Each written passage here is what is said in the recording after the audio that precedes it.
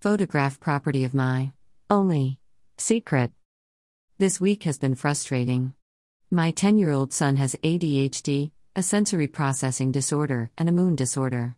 He takes 3 different medications that help him with various aspects of his mental differences.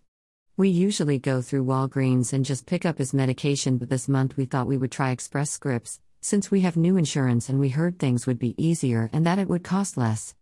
Now I didn't realize my son's doctor would take a few days to order his medication, and then Express Scripts would send said medication via their slowest carrier in the world, or else I would have just told his doctor to just fax the RX to Walgreens this month. We ran out of his ADHD medication. Sends SOS signal. Now I know not everyone believes in ADHD. But I would like to challenge you to sit in a room with my son for 1 hour. Without his medication. Heck, he is hyperactive with his medication. This poor kid literally cannot sit still.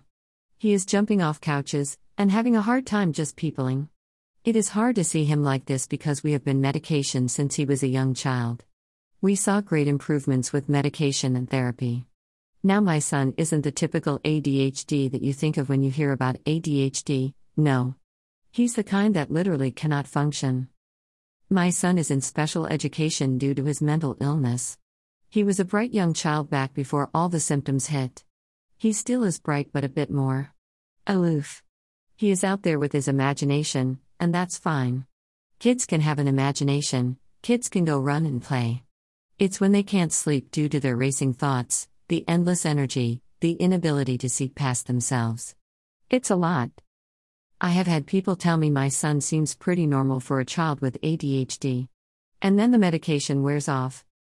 No, literally, I had a sibling see this happen. At nighttime his pills wear off a bit and his inability to stay still spikes. People had this realization that I was not the mom who medicated her son for no reason. No, we have a reason. The reason is, my son was not able to get an education without medication. This week has been hell. I knew by the time the medication was shipped that it would be at least a day or 2 late, and that we would be out of pills. Now his pills for his mood disorder did come in on time, the essential ones that he takes twice a day, did not. Last night my son got 0 sleep. He told me he kept waking up and that he is really tired today.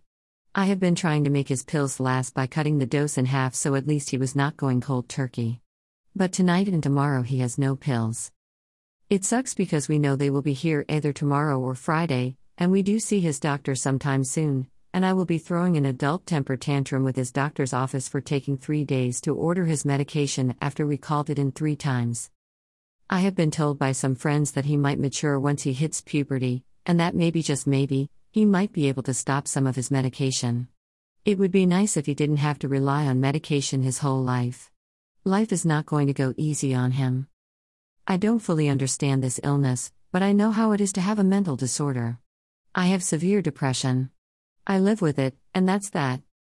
Today I went to the doctor's office for a cough I have had for 5 weeks now. And the nurse asked me if I had any thoughts of depression. I said yes, but that I was not there at the visit for those concerns today. He told me to keep fighting. I think he understood that this was just something I live with, but I didn't need medical attention for it today. He did make sure I felt safe, etc., which I do. I am not suicidal right now. Just depressed. I did tell him I would be making an appointment soon to get a new RX for my antidepressants though. I think that reassured him that I was indeed taking my health seriously. I just had bigger fish to fry right now.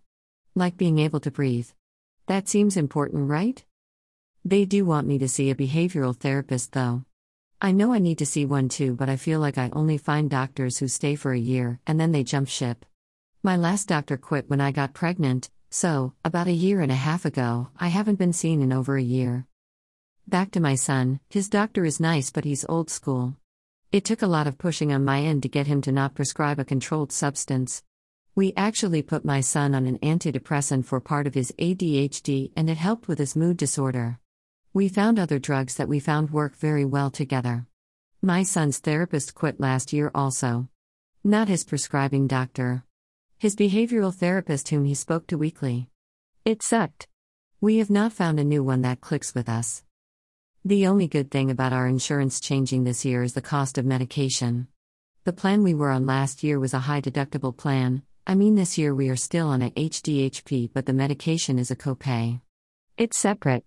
Which works for us, because every time I would go to the pharmacy last year, I would pay $200 $300 per medication, and the pharmacy staff would feel bad for me. I reassured them that we were fine. We can afford it. We just wish we didn't have to. But this new insurance only charged us $12.50 for 3 months of pills. This is only one RX, not all 3, but still, the cost of 3 months was less than just 1 month of pills. It is nice to have that option. Oh, and my medication? The one I want to go back on was not covered by my old insurance.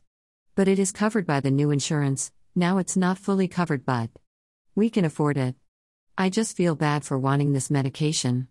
It will be $185 for 3 months of pills, but those pills make me a better person. So, yeah, it's worth it.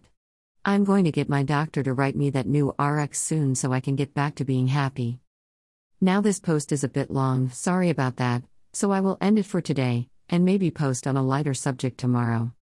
But do you take pills or go to therapy? How much do you pay for your mental health or others?